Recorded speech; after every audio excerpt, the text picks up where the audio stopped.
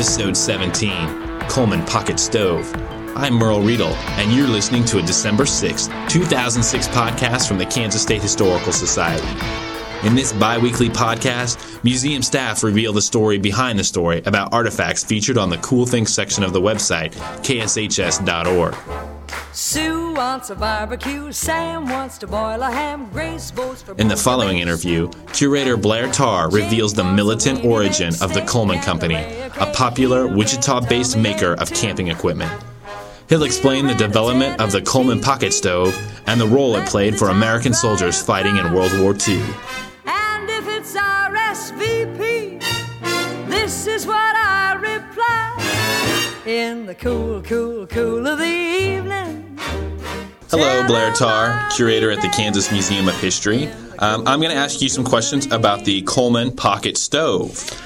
All right. Well, let me first say that it's a pleasure to be working once again with the Regis Philbin of museum podcast interviews. Wow, Regis Philbin. That's good. Thanks. Yeah. Okay, back to business. On June 28, 1945, the Saturday Evening Post ran the title, "Over a Million Gone to War." What was the writer talking about? I think the answer, Regis, must be camp followers. That was always a problem with the Army. It was ever since the Civil War and before that. Well, no, wait a minute. This is the wholesome Saturday Evening Post. They wouldn't be talking about camp followers. Although that would be more interesting. I'd read about camp followers. No, what they were talking about, of course, is the GI pocket stove that the Coleman Company of Wichita created for the Army during World War II. It was a nice little item, an aluminum cylinder that contained a little stove, and the two cups that the stove was contained on could be used as cooking pots. It's only about 8.5 inches high and about 4.5 inches in diameter.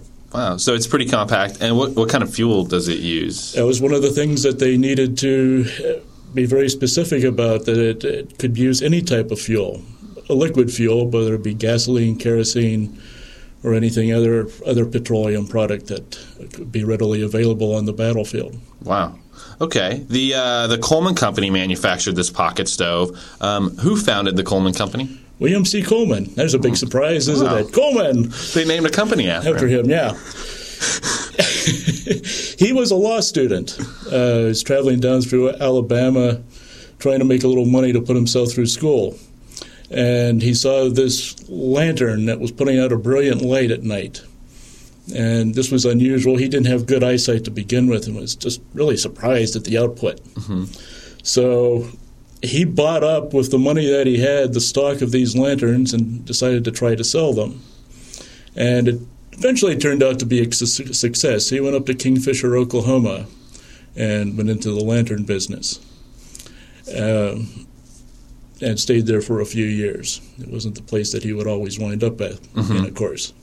Because eventually Coleman moves his company to Wichita. Yes, he does. Why Wichita? Why not? I can tell you some reasons why.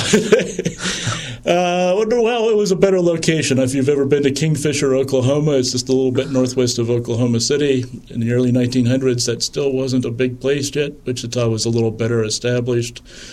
Probably more transportation. And besides, it also went by the title, the Peerless Princess of the Prairie, or the Plains, rather. I'm sorry. This is alliteration. I'm sorry, did I spit on you? Would you like a towel, a moist towelette, anything like that? I'll just wipe it off. Well, I mean, there wasn't any connection between Coleman and like Boeing or any of those companies at the time, was there? Not at the time, no. Okay. The U.S. Army had specific requirements for this stove because it was really produced for the U.S. Army initially. What were the specifications, and who did the Army envision would be using these stoves? Well, we already mentioned one qualification. It had to be somewhat flexible on what fuel they could use. It also had to be fairly lightweight, since they were carrying this as part of their packs in the battle. Mm-hmm. Has to operate in any kind of weather, because it could be used in extreme weather. It could be used in desert fighting. It could be used in winter fighting. So there's quite a range of temperatures that it could affect it. Mm-hmm. And they had to develop it very quickly because they needed it right away. And Coleman succeeded at that. They say they were able to develop it in 60 days. Wow. Coleman did more than make stoves during World War II. What other items did Coleman manufacture?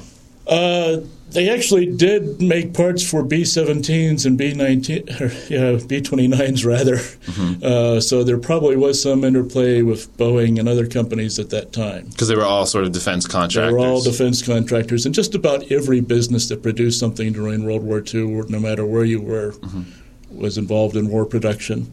And they also, they notice on their company history, they say they made projectiles, which I assume means ammunition and bombs. Did Coleman successfully adjust to the post-war economy? Yeah, they did. They certainly did. You probably have Coleman things in your apartment. I do indeed. You're probably using them to cook on, actually, if I know you. They work. Yeah, Coleman really took off after World War II and made quite a business making camping equipment and stoves, canoes, you name it. They probably have made it at one time.